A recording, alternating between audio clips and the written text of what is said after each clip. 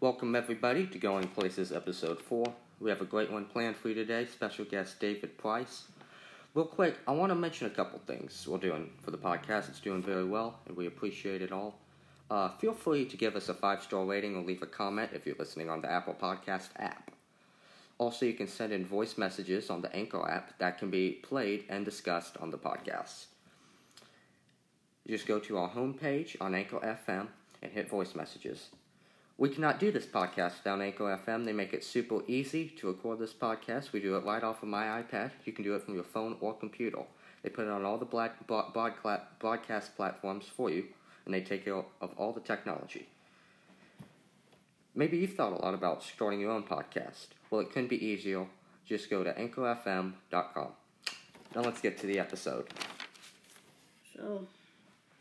All right. David Price is here with us today. Hello. Thank you for being with us. We appreciate it. No problem. I think it's important to have, platforms like this where, young people who are opening into new fields of conversation have a place where they can talk. And even if it's not, the most perfectly polished thing ever, I think it's important that we still have it. And, Anchor FM is a great thing to use. Yes, definitely. So I'm glad you're letting people know what you're using. Yes, that's good. That's a sponsor, actually. Also my dad has his sermons on Anchor FM. He does. I don't think he posts them anymore, but if you want to check him out, Dr. Bruce Price Podcast. You might have to get him on eventually, too. So, would you like to tell a little bit about yourself? Yeah. Music or in fields or whatever you want to talk about. Yeah, my name is David Price. I'm Daniel's older brother. I am a junior at Blacksburg High School, and I guess I'm a guitarist. That's one of the main things we're going to talk about. I'm really into music, things like that.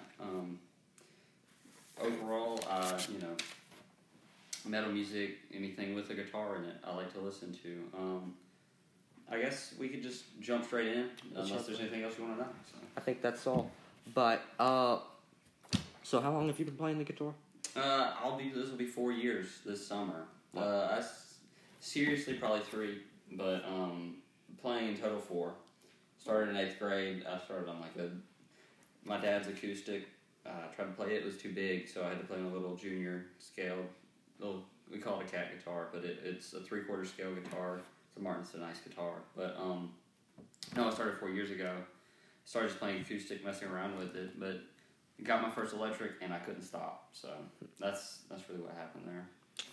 What inspired you, or whose music inspired you to really get into music and start learning? Well, I loved the Eagles whenever I was in middle school, and great band. And I went to see one of their live shows one year. I got as one of my biggest gifts for Christmas. We went to see one of their live shows, me, my grandparents, a couple of my parents, and a couple friends, And we went to see it, and they played an opening song called 7 Bridges Road on an acoustic guitar. It just opened with an acoustic guitar, and I thought, well, wow, they can really play that. That sounds great. And I have one of those at my house. I might as well pick it up and start trying. Now, I'll say this. I didn't start off being able to play as well as they could, of course. They've been playing for 20-plus years. But going to that live show and starting off playing, Eagles songs, acoustic songs, just standard chord songs, it was a good start. It fostered a love for music. I'd already been in the band for multiple years. I started off playing flute, which it's hard to think about 5 years ago playing a flute, but I immediately switched. I didn't want to play flute for long. But knowing, music, being in the musical field for years and years, and then all of a sudden jumping to a new instrument that I loved more than anything else I ever played was, crazy. My dad played guitar growing up, so, we had guitars around the house. I remember staying up one night. This was years before I had even joined the band. I was probably, 8, 9.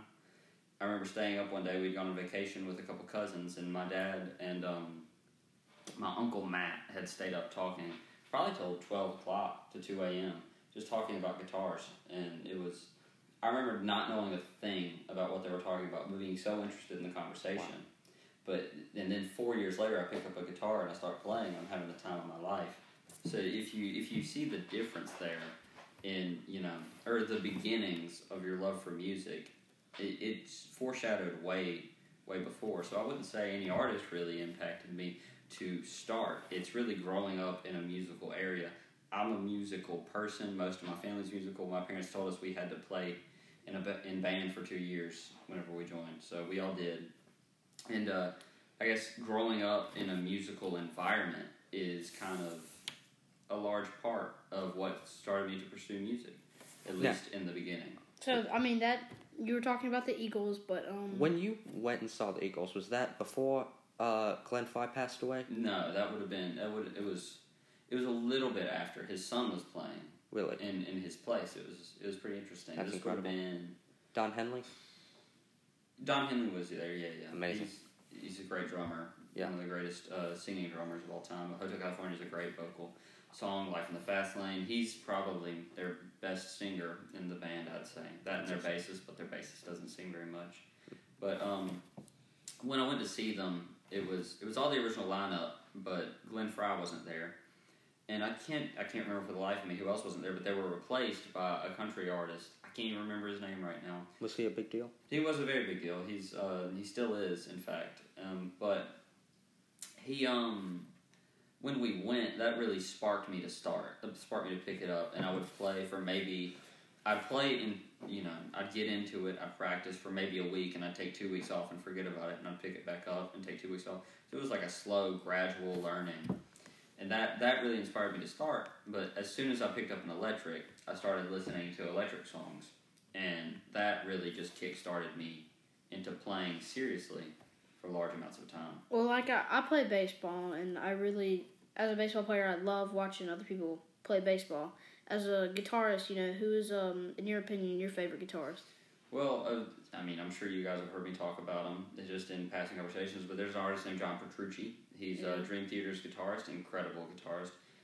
Probably one of the most, skilled writers of solos. They have a song called "The Best of Times." It has some of the fastest passages of music I've ever heard in my life, but it also is melodically, insane. So Right. it's like Pink Floyd. There's two different types of guitarists solo-wise. Currently, there's melodic players, and they're called shredders, but quick speed players. And I think it's important to balance those two, and John Petrucci does that brilliantly. That's why I love him so much. But there is also an artist named Guthrie Govan. He's a jazz guitarist. He's got some great music. I don't want to say if you don't know music theory, you can't listen to it, but knowing music theory will help you appreciate it a lot more. Understanding what he's playing, what he's doing, how to listen to it. Because, there's certain things where if you listen to it from an uneducated perspective, it can sound like gibberish. But, it'll sound cool, but you just won't be able to grasp it musically the same way that somebody with the musical experience would. So if you're wanting to get into guitar music and you want to listen to some things, I would not recommend jumping in with Dream Theater. I feel like that will skew you off the path very quickly. I'd recommend probably starting with something more akin to some classic rock, Led Zeppelin, Pink Floyd, all these, the greats, Dire Straits, Mark Knopfler, great guitarist. But my favorite guitarist for where I'm at in my stage is probably John Petrucci, Guthrie Govan. Now, I am a heavy metal enjoyer. Dream Theater is not necessarily the heaviest of metal, but it can get there. But if you're looking to jump headfirst into some things musically, and you don't have any necessary musical bounds, I'd recommend. It's called "Bleed" by Meshuggah. It's the name of the song, "Bleed." It's an assault on your eardrums, but if you understand any sense of how difficult it is to play some rhythmic things, I loved it. I loved it as soon as I listened to it. But those are some excellent guitarists. For your career, and we haven't talked about this a lot, but you want to go into playing guitar, right? Absolutely, yeah.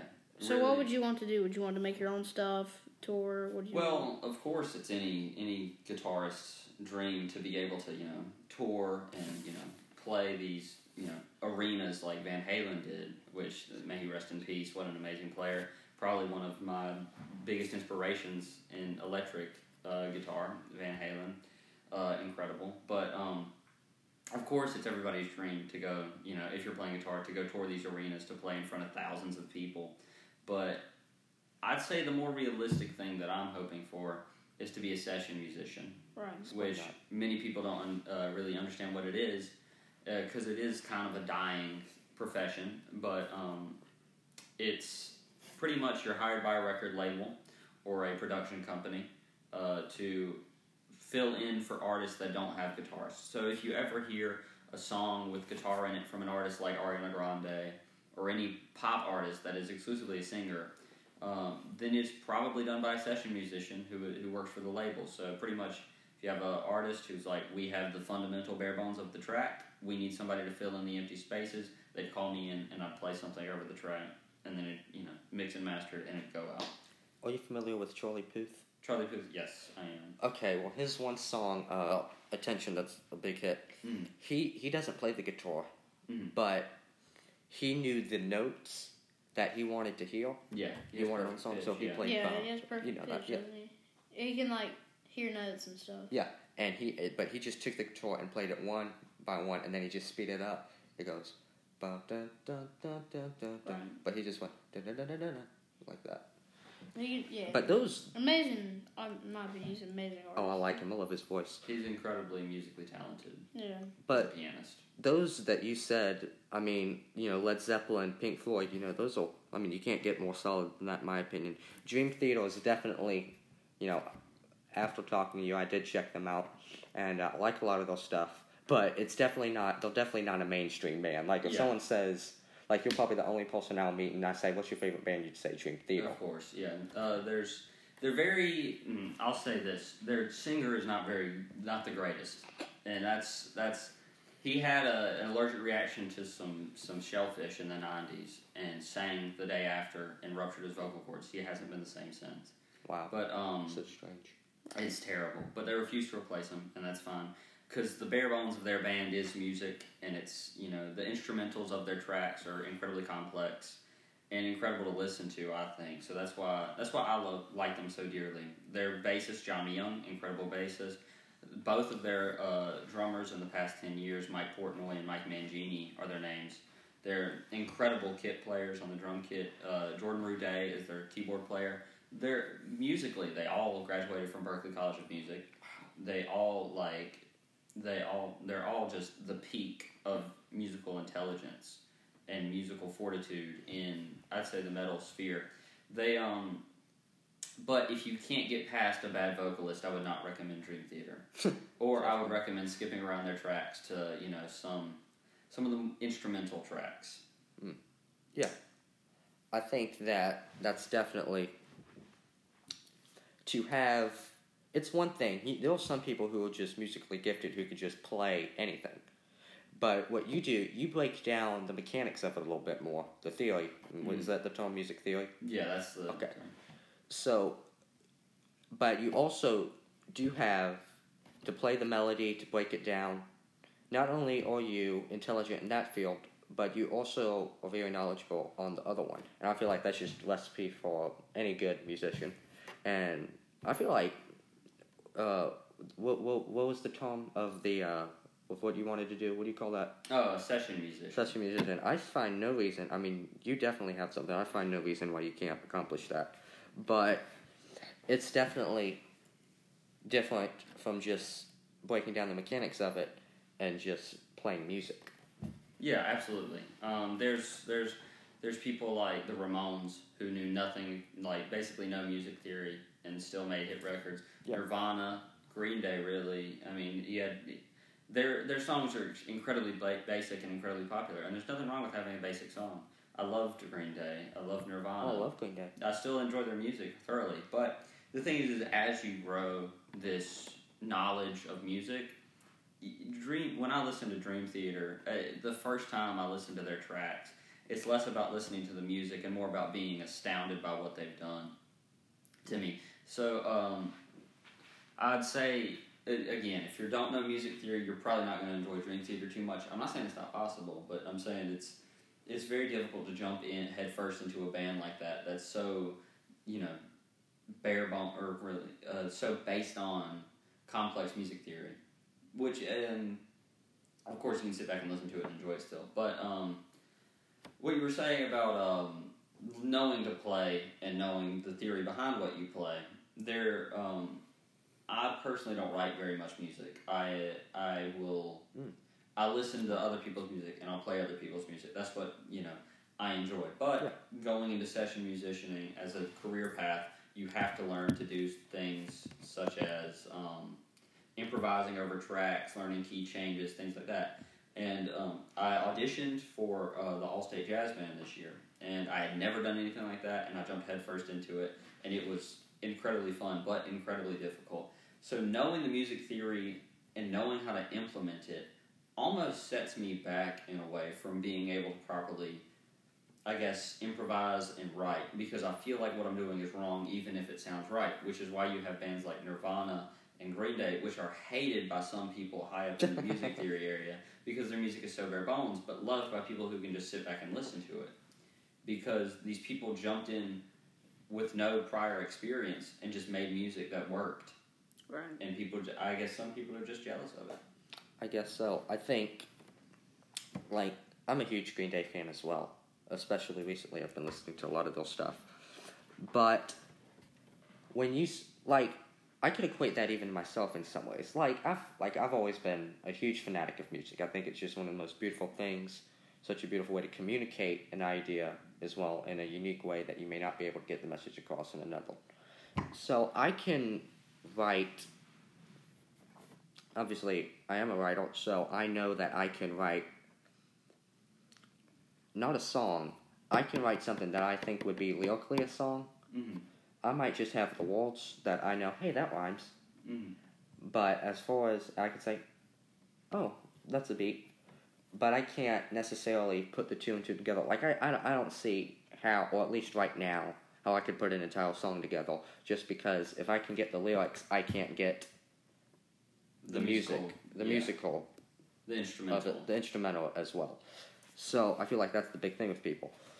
But then you have Green Day, who I'm sure that the lead singer, when he was writing that song, or whoever wrote the song, was just writing from his heart and wasn't necessarily thinking, okay, I can put that and I can put the music in together. Because it's just a basic song. They're thinking, we all play instruments and we can write music, so we put it together. But what you're saying is that you can also put the instrumentals in as well, and the theory and the beats and the notes and the instruments and all that. Yeah, well, the human voice is very... It has such a range, not necessarily tonally, but rhythmically, because to understand how to play an instrument is basically learning how to make the sounds that you make with your mouth with this piece of wood or piece of metal. And with the human voice, anybody can really do it. It might not, your pitch might not sound amazing, but rhythmically, your vocals or the words you're speaking will still come out whichever way you want. That's how, if you listen to a song enough, you can sing it. You might not be perfect tonally, but you will be perfect rhythmically. But if you listen to a song on, guitar and you try to pick up a guitar and play it, it's very different. So I think I'd say getting the vocals to mesh with the instrumental is not the most daunting task when writing music. I think that's why you have so many gifted lyricists out there, that whenever you get another person to write the instrumental and you do the lyrics, it can still sound amazing no matter what. Definitely. I feel like that's where you would come in. Yeah. That's what the session musician usually does. There's some Africa, the band that plays Africa Toto, they're entirely session musicians, every single one of them. Really? Yeah. I did not know that at all. Nobody really knows any of the people in Toto, because, they're all unknown session musicians. In my opinion, session musician is just people take it a lot for granted, because, you can't have a lot of music without people coming in at concerts and doing certain things. You know what I mean? Yeah. And, a lot of part of music is a lot of session musicians playing, but without that, that's a big part of music, in my opinion. Yes, definitely. You can't. And people like you just named Ariana Grande. You don't see her up there playing a guitar or anything like that. So especially on her new album, you notice. I'm not an Ariana Grande fan, but I love the instrumentals on her new album. You can tell that definitely was a session musician, that I was not her up there plucking with the guitar. Now, of course, there are always the exceptions. There's not very many session musicians in rap music, but there's still some. Like Polo G rap star, that guy's not a session musician. He's just a popular ukulele player. Yeah. There's tons of examples of things like that, but in future music, because I feel like as we get farther and farther into this pop hemisphere, we're going to slowly push out of pop and back into, I'd say, more rock music, because we're in kind of an era now. You know, the 90s was grunge and stuff like that, but it was also the rise of rap. And then, you know, the 80s was rock, hair metal, things like that. The 70s was harder rock. So we've slowly gone farther and farther away from guitars and rock sounds and instrumentals and more into these bass-driven beat, rap music, hip-hop. And I think like we'll talk a lot more about that in the next segment, and I think that's a good place to wrap up the first one. All right, we'll be right back. Thank you. All right.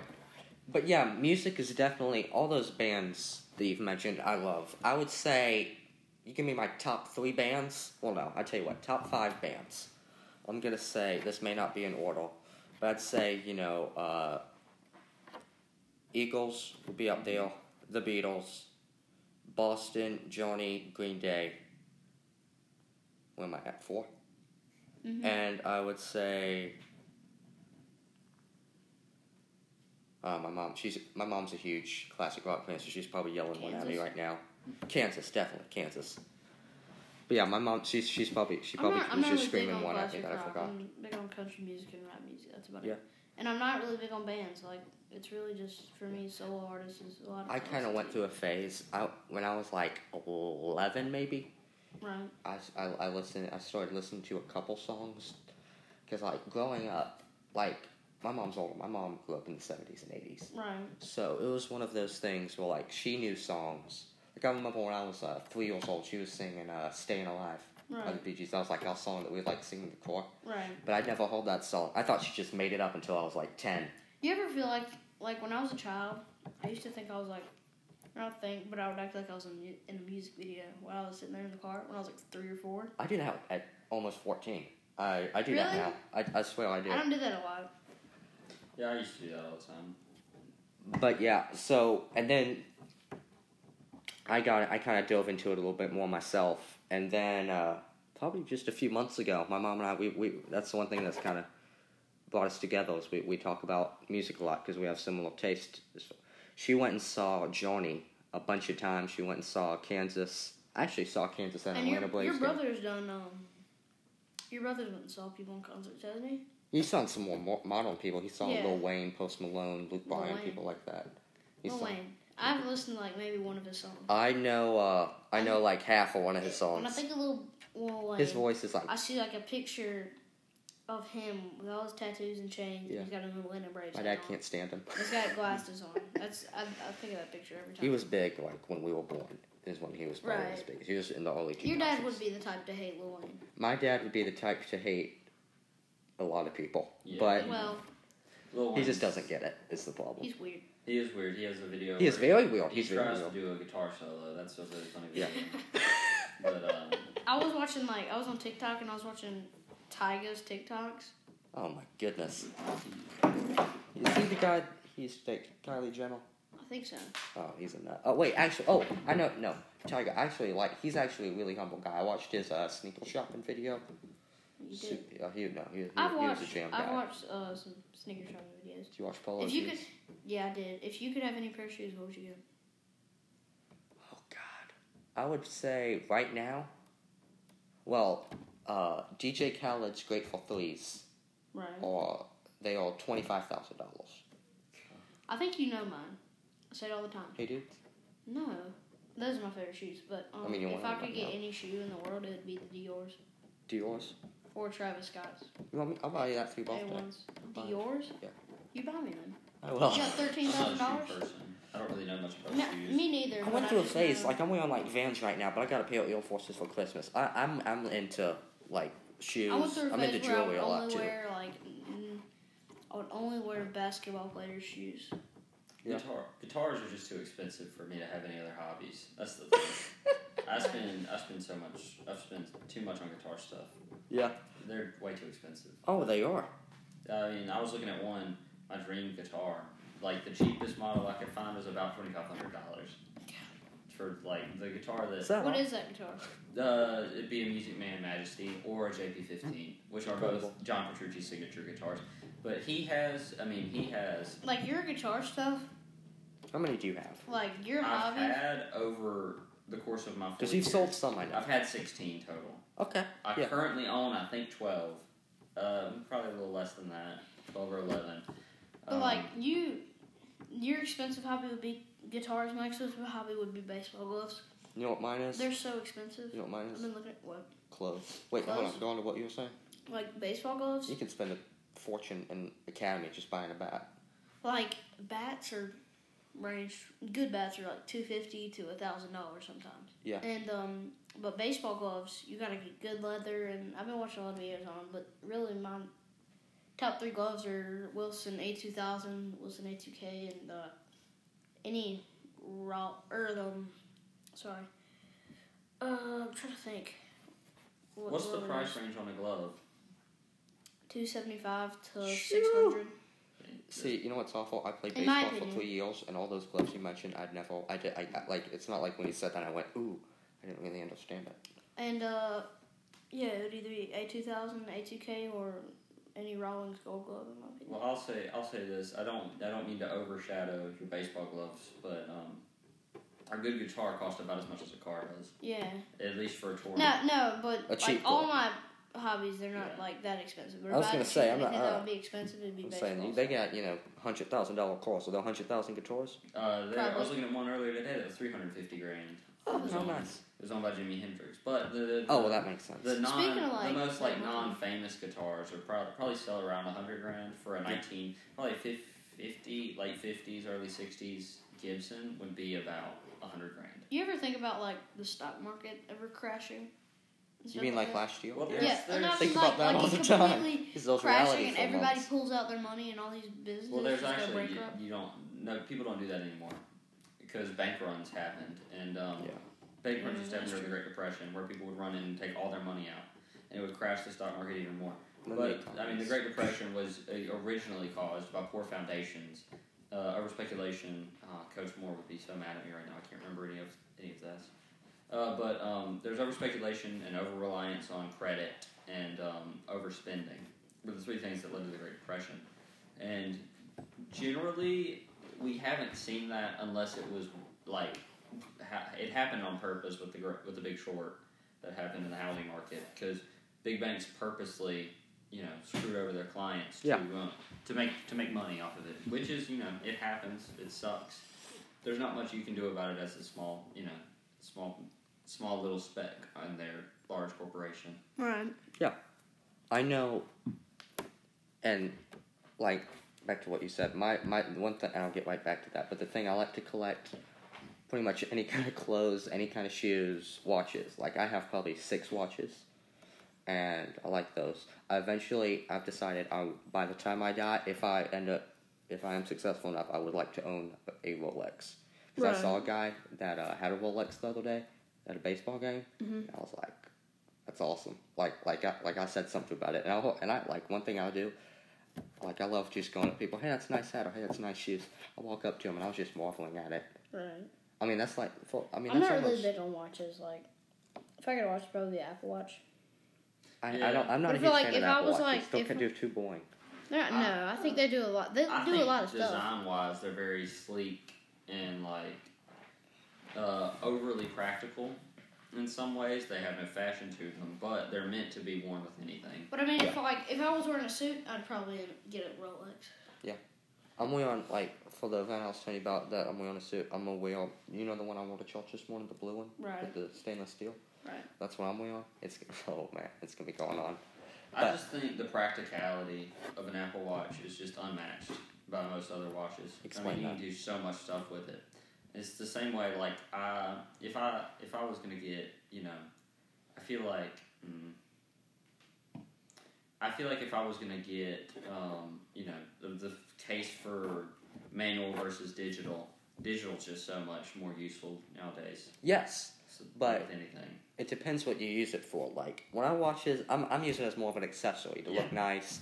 And, I usually know what time it is, because if you ask Daniel, one thing that I really don't like is if I don't know what time it is. Yeah. So I'll use that. But one thing that I do find, and a little bit preposterous, is when you have people like not to throw him under the bus, although he is kind of a character. DJ Khaled, who spends I watched his collection of watches, and he had one. It was the Patek Philippe Nautilus, but when you Google that price, it was, I believe, it was $175,000 for one in mint condition. That's ridiculous. It is, but think about like.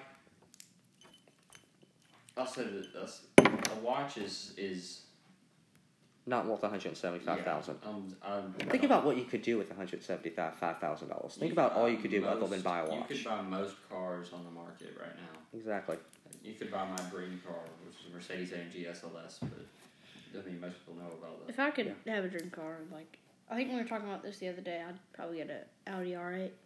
Audi R8s are cool. They're good cars, but they're just the thing is you gotta. Or a McLaren. A lot of expensive cars require a lot of upkeep. Right. So you're going to spend more time with it in the shop than you are going to drive it. And Right. That's why I like what I drive. I mean, I drive a nice Honda Accord. It's got all the bells and whistles on it, but it's just like... You do have a nice car. I mean, yeah. I mean, of course, I spend a large amount of time cleaning it, but that's just... I have a compulsion to clean my car. I think that's just good stewardship. Exactly. But, you know, I mean, are there any cars you hate? Yes. I hate I tell you what, Jeep trucks. there are a lot of cars I hate. I think Jeep trucks get a bad rap, but... I hate them. Okay, not necessarily by Vans or style, but if you have a green or yellow car, no, a bright green or yellow car, I do not like you. I do not. Well, I like you, but I strongly disagree with your taste in cars. Bright yellow. There's some cars that look pretty nice in a bright yellow car. I like Japanese sports cars, and bright yellow Japanese sports cars I think look pretty good. The dream car I was talking about, the Mercedes SLS AMG. Love that car. I hate blue cars. The electric model came in a bright green for a limited amount of time, and it looks great. Have you seen Elon Musk's Cybertruck? Yeah. Thing, it's supposed in my opinion, it looks like a bunch of squares and triangles put together. Now, here's the thing. That thing will outpull any Ford you put it up Yeah, against. it will. The amount of torque it has, because it has 4 separate engines for each wheel. Yeah. Which are, you know...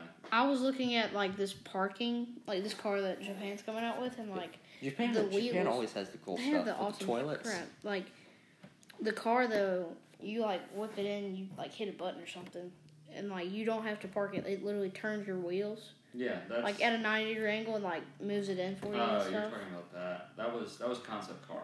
I think you're talking about I think it was the Genesis, the Mercedes Genesis. Something like that. It was a new car, but, My dream car is the Mercedes Maybach GLS 600. I thought your dream car was a Suburban.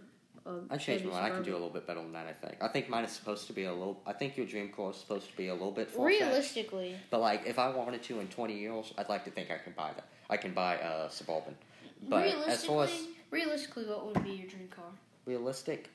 Well, I love my Ford Explorer I have now. Right. But either that or a GMC Suburban. I like the GMC Denali's.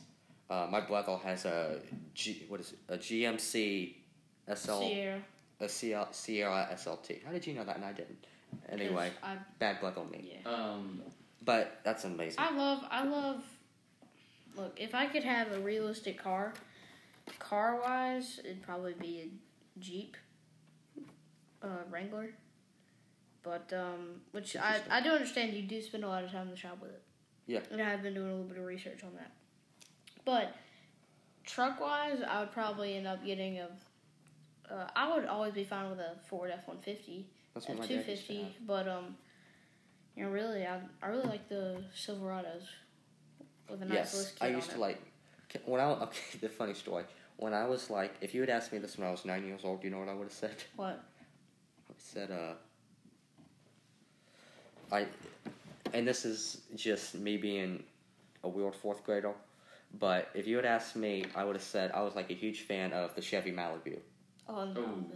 That's what I said. That's what I say when I think about that. The new... And I went around saying, I love Chevy Malibus. You should see Like, I went on a whole better thing. than the Cruze. The Chevy Cruze is probably one of my least I favorite know a cars. kid... That one and the Kia Soul are up there as pretty terrible cars. I know a kid who goes to our church. Exactly. And if you ask him right now, I'm pretty sure what his dream car is, he would say a Toyota Camry.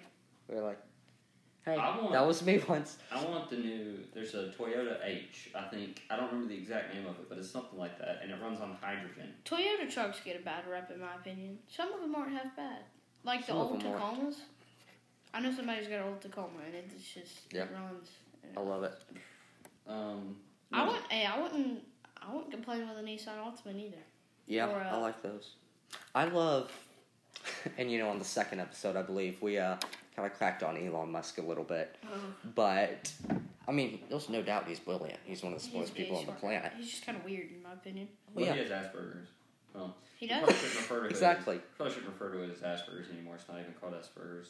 Is it? No, Asperger was a Nazi.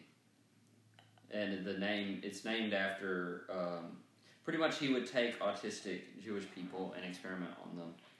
Wonderful. And he determined that they had something called Asperger's, which we don't even call it Asperger's anymore. I don't remember what it's called, but it's just a mild form of autism. He has it? Yeah, Elon Musk is a mild form of autism. He talked about it last night on Saturday Night Live. I didn't watch it last night. Or the other, one of those. I watched the clips. No, it was last night that he had it. I just didn't.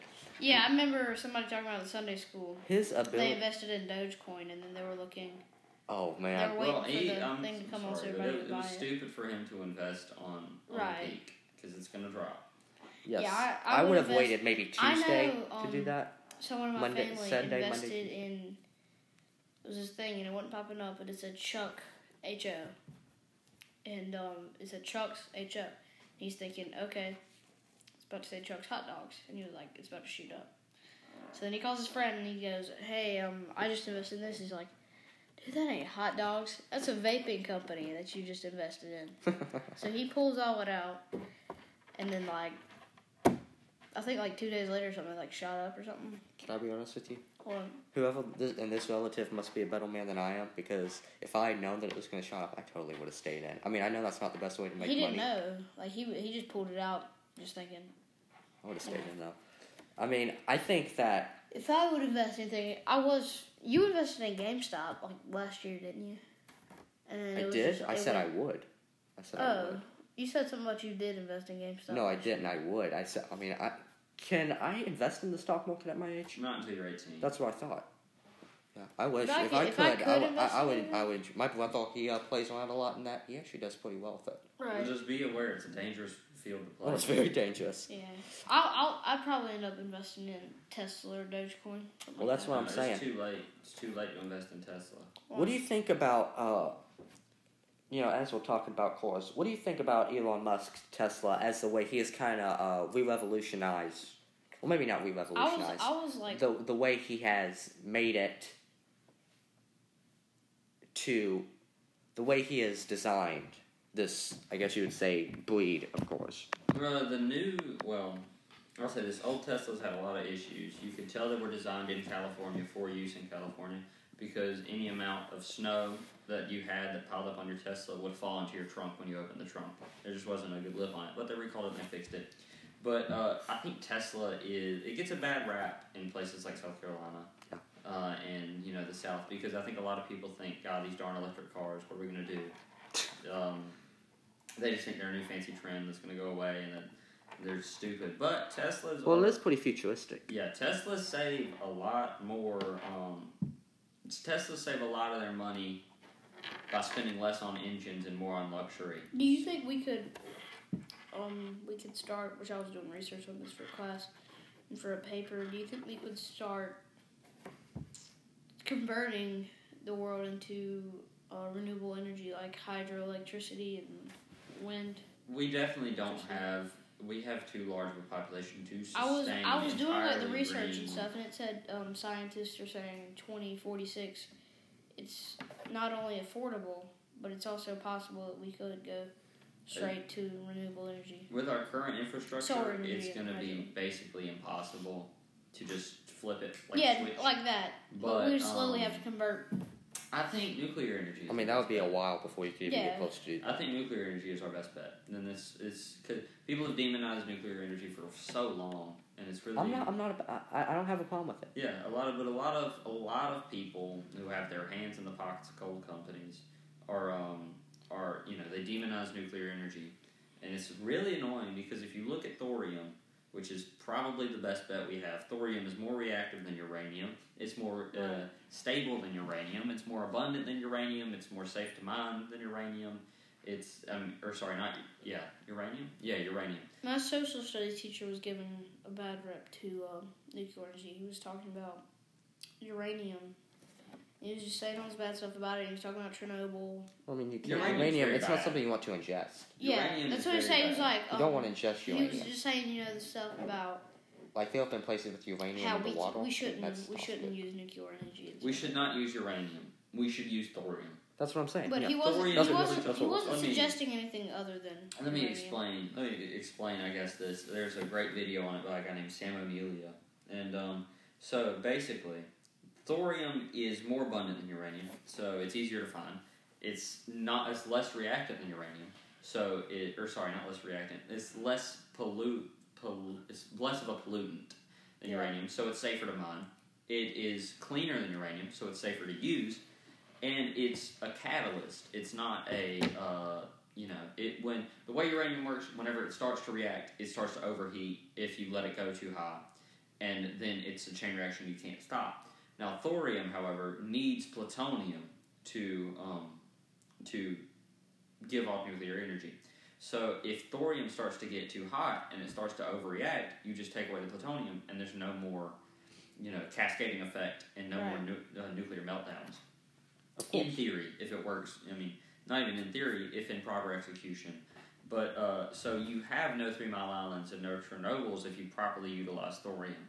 Right. So it's just so much of a better idea than coal, because I think it was like one kilogram, I'll just use 1 metric ton of thorium is like the equivalent of like 200,000 metric tons of coal.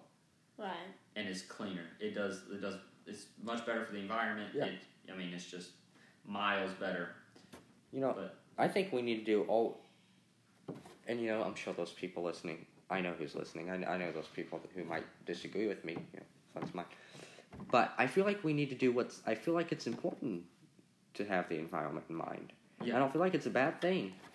People to care for the environment. I feel like the people who say that are so associated, or maybe not associated, or based off of what they hear, have, I guess, demonized caring for the environment in some ways. Yeah, and being mindful of what we're putting out in it and taking care of the planet that God's given. I feel like people are saying... Now, I do believe it's been hijacked for purposes that aren't right, and I disagree with aspects of it. But I do feel like it's really important to take care of the environment. I feel like as we learn more... I think people are believing that they have to change their whole lives. That's what they're trying to... Universal issues have become too partisan. Exactly. You hit it. I think exactly. A large part of it is, some people don't want to change, some people want to change too much, and we need to find a happy medium.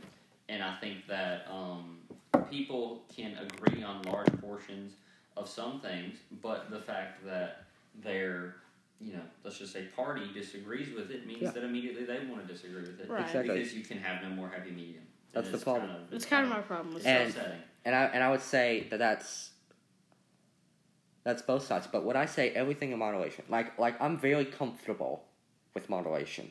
Yeah. Because you can't get too extreme on it. Yeah, I'm very comfortable with normalizing stuff. What?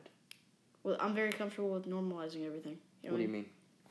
I mean, problems that aren't necessarily needed and essential to be brought up. I think people should just normalize that. Elaborate a little bit more. I mean, you have multiple people when about. We could be worrying about other things. They're bringing up the stuff that doesn't even matter, just to start arguments and stuff. We could just normalize that, and we would just have to worry about the stuff that actually matters, in my opinion. Huh. Yeah, I don't kind of understand what you're saying. Well, I think he's just overall saying that we should stop things that could be approached bipartisanly should be approached bipartisanly. I think needless division is a bad thing. Of course, always. Exactly, that's what I'm saying. Okay, I'm sorry. I understand what you're saying. Stuff that's it's a danger in 2073. We don't have to start worrying about that now. Well, I think it's to be mindful. No, I get what. No, but stuff like 2073, but we got problems going on now. I think we should just focus on that and then get to that when we have to. I think I would rather give 100% to this right now and pay attention to that and make sure it's not going bad than give 50% to this and to something that's not affecting us at the moment. But what But happens? there is stuff that is affecting us. What happens when the risk is great? Then we have if we to don't take immediate action, things get worse. Exactly. Then we have to split it up. But I'm talking about the stuff that, like, in 2076, it's not going to affect us until, like, 10 years maybe before that. Just shut up about it until that time. Yeah. Well, you should be. Okay. Well, I'm not saying don't be mindful of it. Okay, because that's what I'm saying. I mean, if I know that... If I know something's going to happen in 2063 and it's going to get worse at this moment in time, okay, let me help this at the moment.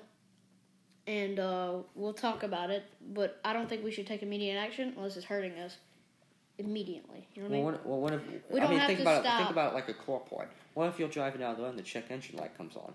You realize what the problem is, but you know that it's not really going to affect your car until later. Here's the thing. It's not... Why wait? No, same thing with the gas light. You know, if your gas light comes on, you don't have to get gas immediately. You look at your miles, you see how much you have left. Okay, at this moment, I need to start worrying about looking around where I need to get gas, but at this moment, I can still focus on that depends how much gas you have left. Exactly. Okay. Which is where we start to see, the issue. Should you worry about your gas light or your engine catching on fire if your engine's on fire? Engine. Obviously, the engine. Yeah. So there's more pressing issues than, that was a good in analogy. the metaphor than the gas, I guess, would be what we're thinking. And I think that's a pretty good way to end up the second segment. I think we can keep going a little bit. We can, yeah. We'll do that in the third segment. See you. But yeah, I do definitely think that you want to be mindful of things. Just like you said with what Daniel said earlier. I totally agree with that. I didn't quite understand what he was saying, but I definitely, now that I do, I get it. You get now what I was talking about normalizing I do, because you said that on like the second episode. I was like, okay, because one thing I never want to do. Normalizing stuff, I have a lot of opinions. Yeah. There's a lot of ways I can say normalizing stuff. Because when you say normal, you know what I think? You know what I think normalizing? What? I think of, and this is an abstract way to put it, I think pineapple on pizza.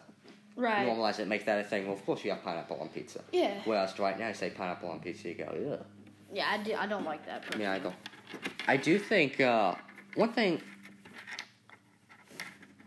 I'm into astronomy a lot and astrophysics and the galaxies. That's one of the fields of science that I do like. I just graduated 8th grade. I did physical science this year. I was not a fan of that at all. Right. Didn't find it interesting at all. But when I did do that thing, I do a lot of independent research. I've been a lot on astrophysics. Are you familiar with Neil deGrasse Tyson? Yeah. I watch him a lot. Also, Brian Keating. He's probably my favorite astrophysicist. And he's the British one, right? Brian Keating? No, sir. He's American. He's Jewish. And he had one thing that I watched. And if you don't know, I'm writing a book right now. It's called The Y Factor.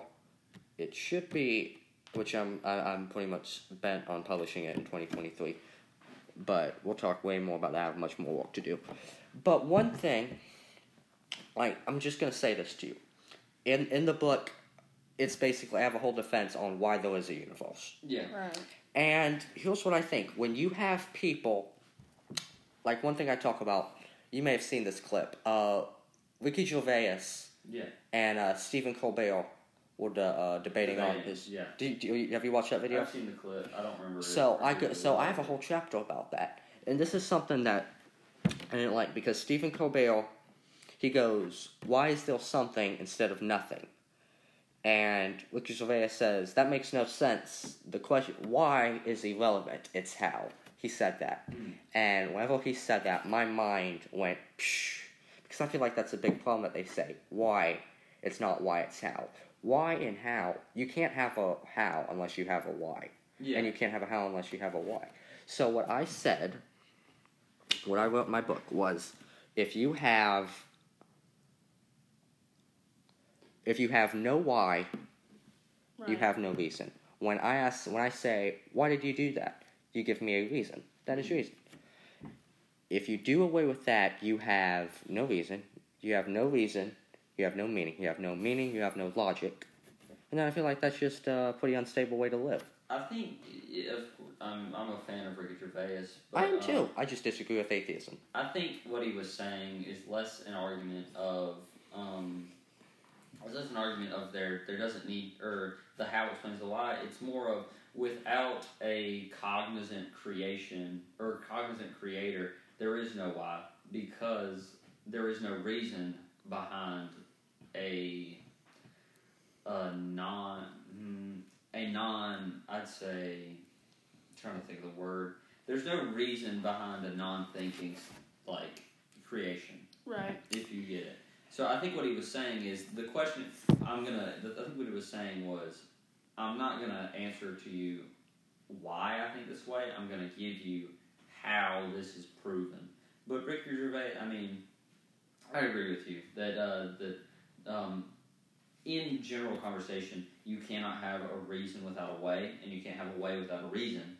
But I think in devil's advocate in his defense, I think he was not proposing it as my reason or my way will give you my reason. I think he was saying I don't need a reason because I have this.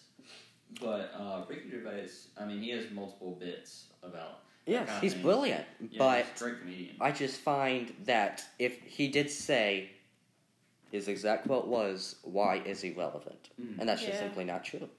Yeah, I agree with you, but I'm just trying to, in his defense, but a lot of comedians are great thinkers, and a lot of comedians are atheists. It's a strange feel. I think it's because comedy comes from pain, large amounts of it. A lot of comedians. I know some comedians who are like really. Some are like idiots on stage, but off the stage, I mean, you get to know them as a person. Like, they can be really smart, and some of them they're just like intelligent all the way around. And some of them are just like they don't know nothing. That's probably that's my forte. I'd say. I'm not a fan of stupid comedy. And this, me neither. But I love Tom Segura's stuff. Okay, yeah. I love the way he presents his bits, and I love Dave Chappelle just in general. How he. I'm about to say something about Dave. Yeah, Bert Kreischer. He's kind of more of a. In my opinion, he has some stupid comedy, but I think it's excellent. It's excellent. It's hilarious. The way he brings it along and the way he explains it. Well, they're all students from the same person in a way, because they're all God, now the name's leaving. George Carlin? No.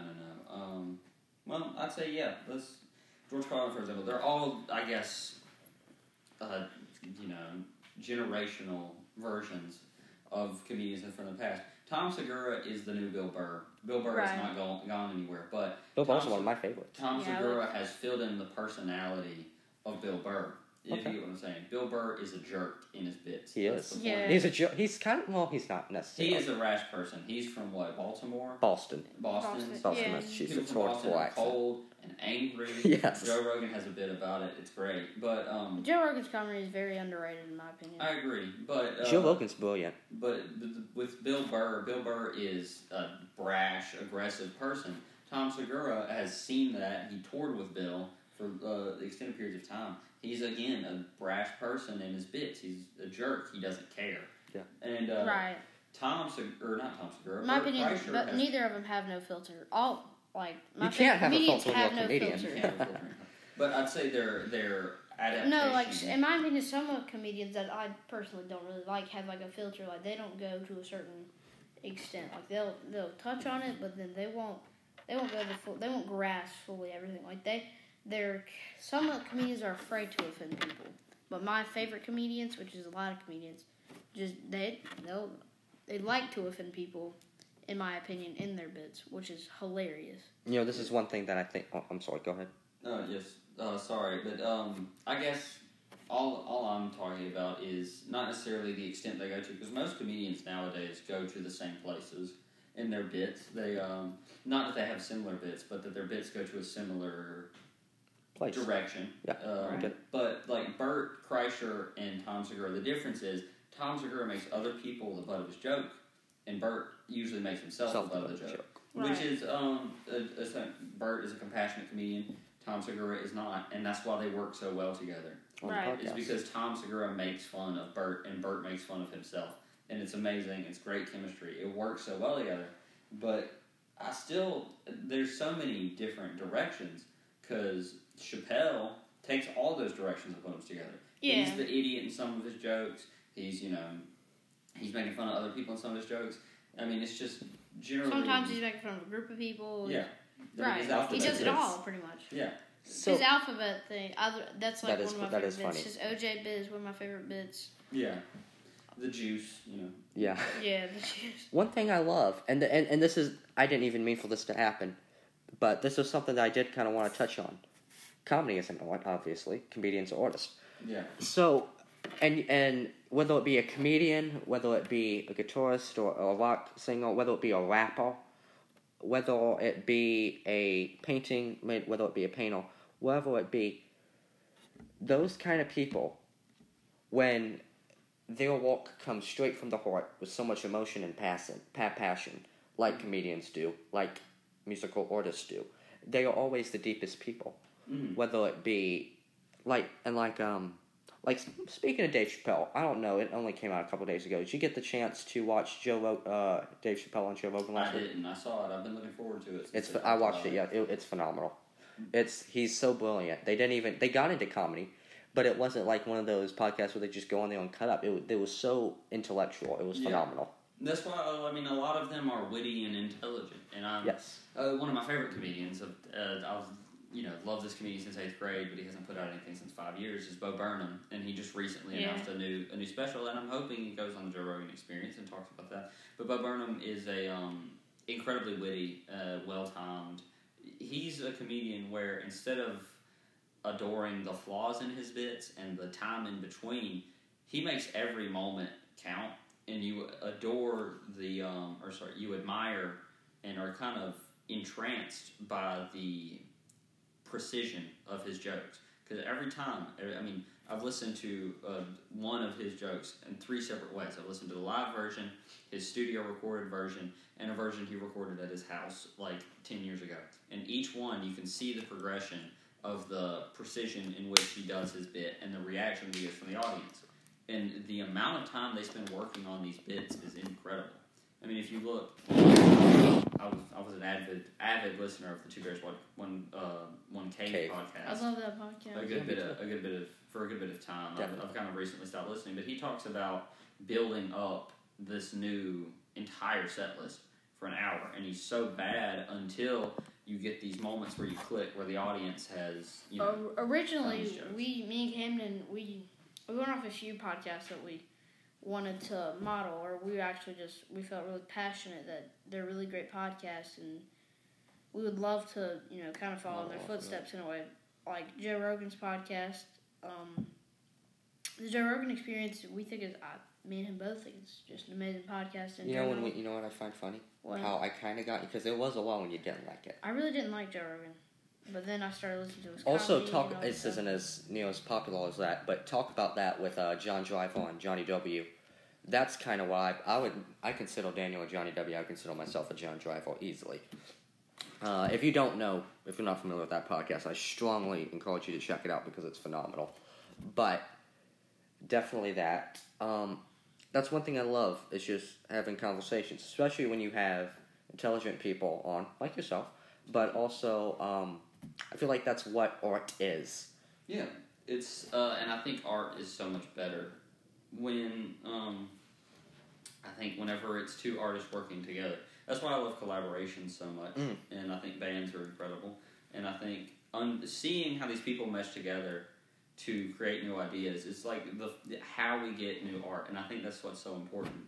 And I think that's why division is such an issue, because if you can't even work outside of your, if you are divided on one issue and you can't even work in a different area together that's completely separated from the issue, I think that's an issue. It is. That's an issue. That's an issue within an issue. Yeah, it's a lot of exception. But I just think, these comedians, the amount of time they spend on it to watch these results is incredible. And I'm so excited for the new Bo Burnham. It's good to come out. He's a musical comedian. Was he on America's Got Talent at one point? I don't believe so. For some reason I thought. He was a very prominent YouTuber. Is it Bo or Bone? Bo. B-O. Okay, I'm thinking of someone else then. But he spends at least, his For some reason, I feel like he was in like a movie or something. He's in a lot of movies now. He's took a large break from comedy to do a movie. But his specials, each one took 3 years in between. And current specials, Tom Segura has 4 specials from 2013 to 2017. Wow. thought it was Didn't he have one that came out 2019? 2016. It's like 2013, 2015, 2016, 2018, and then 2020. Yeah, right. He's got a very tight schedule. But I mean, I just and he's doing 3 podcasts or 2 podcasts. Bolt does 3. Well, he does Your Mom's House. He does Your Mom's House, 2 Bears, 1 Cave, and his Spanish podcast. Yeah, that's right. He has a Spanish podcast. Yeah, it's very good. Yeah, he speaks Spanish. That's right. Well, I mean, you have to speak Spanish. Well, no, I read the captions. It's very funny. Okay. But I think what me and Camden, and I don't know if we talked about this before, but I've kind of wanted to go into and I don't know if we talked about it on the podcast, but eventually we want to get cameras up where you can That's definitely something we want to do eventually.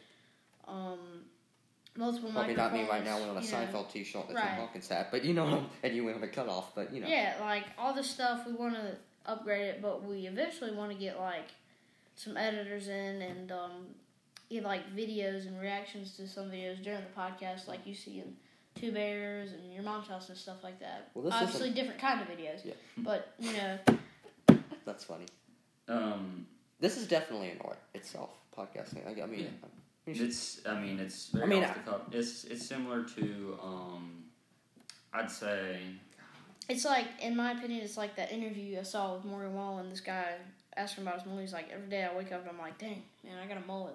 Every day I wake up and I'm like, dang, man, I started a podcast. You know what I mean? Yeah. It's very similar to painting, I'd say, in a way.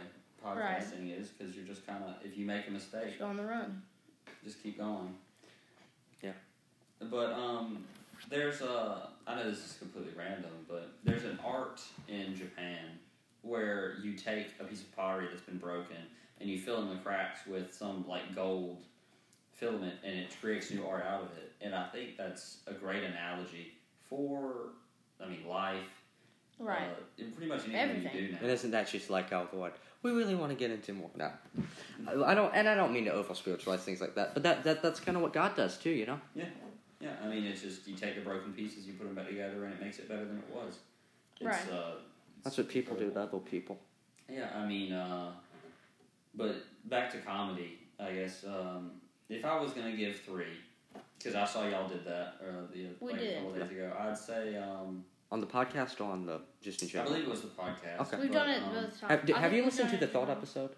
That was from last week? I have, yeah. I listened to a couple of them yesterday. That was by far the best. Go ahead. But, I think my top 3, Dave Chappelle is just a reincarnation of Richard Pryor. Richard Pryor. That's what I was thinking of earlier. It's just Richard Pryor reincarnated. He's got all the skills. He's got the execution of it. It's incredible. So I'd say Dave Chappelle. I'm not going to rank them in order because I don't really have an order. Yeah. Dave Chappelle is the pinnacle of what classic comedy is and what it probably should be in the future. I'd say you have my personal favorite, who just one I don't think is objectively the best, but one that I love is Tom Segura. I just like his sense of humor. It's great. Me too. And I think the best new style of comedian, the most influential not necessarily influential, the most innovative and the most creative is Bo Burnham, because he's found an entire new genre of comedy. You're gonna have to check him out because I don't. He's incredible. Now he's very nice. Be aware he's not. His bits are very off the cuff, very not necessarily off the cuff, but they kind of come out of nowhere. Yeah, they're very surprising. There's. So you'll be watching 1 second. You really got to pay attention when you watch it. His bits or his comedy is he's around the stage a lot. He's just all. You got to be very. In my opinion, you got to be intelligent to watch it, to really enjoy it. To appreciate it and to enjoy it the most, you got to be. My opinion. I watched. Speaking of Dave Chappelle, Dave Chappelle's genius in my opinion. He's very intelligent. Back to what you were saying. What is your top 3? Well, hold on. I'll say that and then I'll give my top 3. Yeah. Dave Chappelle. One thing. Today I watched his one. It was from. Forgetting the title. It was from. He recorded it was on YouTube February 18th of this year, 21, and he was He wasn't. It wasn't necessarily a bit. He took life. He took current events, and he was going between philosophy and comedy, and that's what I love about him because he's a philosopher. Yeah. Kanye West called him the modern day Socrates, which he is. He's incredible. The way that he blends his arts together is which is why I love Bo Burnham too, because Bo Burnham's a musical comic, but it's not the Weird Al Yankovic musical comedy. Right. It's Weird Al Yankovic is like kind of corny. I mean, he's just. I'm not gonna say he's not funny because he has some good songs, but like it's generally, low hanging fruit what he does. Yeah, definitely. But, that's an excellent way to put it. I'd say Bo Burnham really works for what he has, and I'm so excited for his new special. I hope he does some stuff like. I'll have to be excited for it too. I think. I would recommend you watch his specials in order. So really? He only has 2 on Netflix, but I recommend watching. You and Daniel can watch them together. That's what we used to do. But you can watch. I'd recommend watching What first, and then Make Happy. All right. And I'd watch them within the next 2 months because I think that's when his new one comes out. I will do that. It's called Inside. But if you say, and I think it would be a disservice to comedy if you do not put the claimed, I guess, Christian cultural comedians as well. Yeah. I would say, and something that would be about as happy as you are for Bo Burnham's special coming out after he hasn't done anything. Tim Hawkins had a podcast that ended in 2018. Right. Out of any warning, just boom, shut it off. And all the fans, including myself, were really upset about it. But out the blue, everybody had forgotten about it. I looked at it last Thursday, and he has a new one that he started. And that just made me really... I mean, he is a comedic genius, in my opinion. It's been 6 years since Bo's last 6 special. years? 6 years, yeah. What has he been doing? Just acting? Well, he produced a movie. He's kind of like faded out of the comedy sphere. It's very taxing for him. But I can't emphasize this enough. Watch What first, and then watch Make Happy. Will do. But I'd say also I don't mean to butt in with more comedy stuff. But that's fine. John Mulaney is he's a great storyteller. The pinnacle of storytelling comedians. Yeah, I like impressions. His bit is incredible. I don't really know many impression comedians. Frank Caliendo, Jay Farrow. Have you ever? I went and saw I've Tim been Hawkins watching twice. Zach Galifianakis. Between Two Ferns. I love that. That show is the predecessor to the Eric Andre show. Eric Andre shows him. Really? Yeah, it's. I did not know that. I'd say predecessor and loosely. It didn't come first, but it did come first. Not necessarily that the Eric Andre show took the place, but the Eric Andre show really took from the awkward comedy perspective and put it in there. Eric Andre is also a great comedian, and Hannibal Buress is a great comedian. Have you ever watched him? Did you watch that video with him and Alex Jones? You know who Alex Jones is? Yes, I'm aware of those. Did you see him and Alex Jones together? I haven't. That was something to behold. Which I haven't answered, my top 3 comedians. Dave Chappelle, obviously. Tom Segura. I love his stuff, and really it's a moment between Joe Rogan and Bert Kreischer. Like I love their comedy, but we haven't talked about Theo Vaughn. He's a smaller. I like. He's not such a lock. I like his podcast. His stuff. I think it's just awesome in my opinion. I think he's got a nice way of. I like his voice. Yeah, his voice. Man. He's really southern. He's Cajun. He's from Louisiana. He's from Louisiana. His father's Slovakian, I want to say, or Scandinavian. One of those two. His parents were like set in their 80s when he was born, though. Yeah, they were in the 70s. Yeah, that's incredible.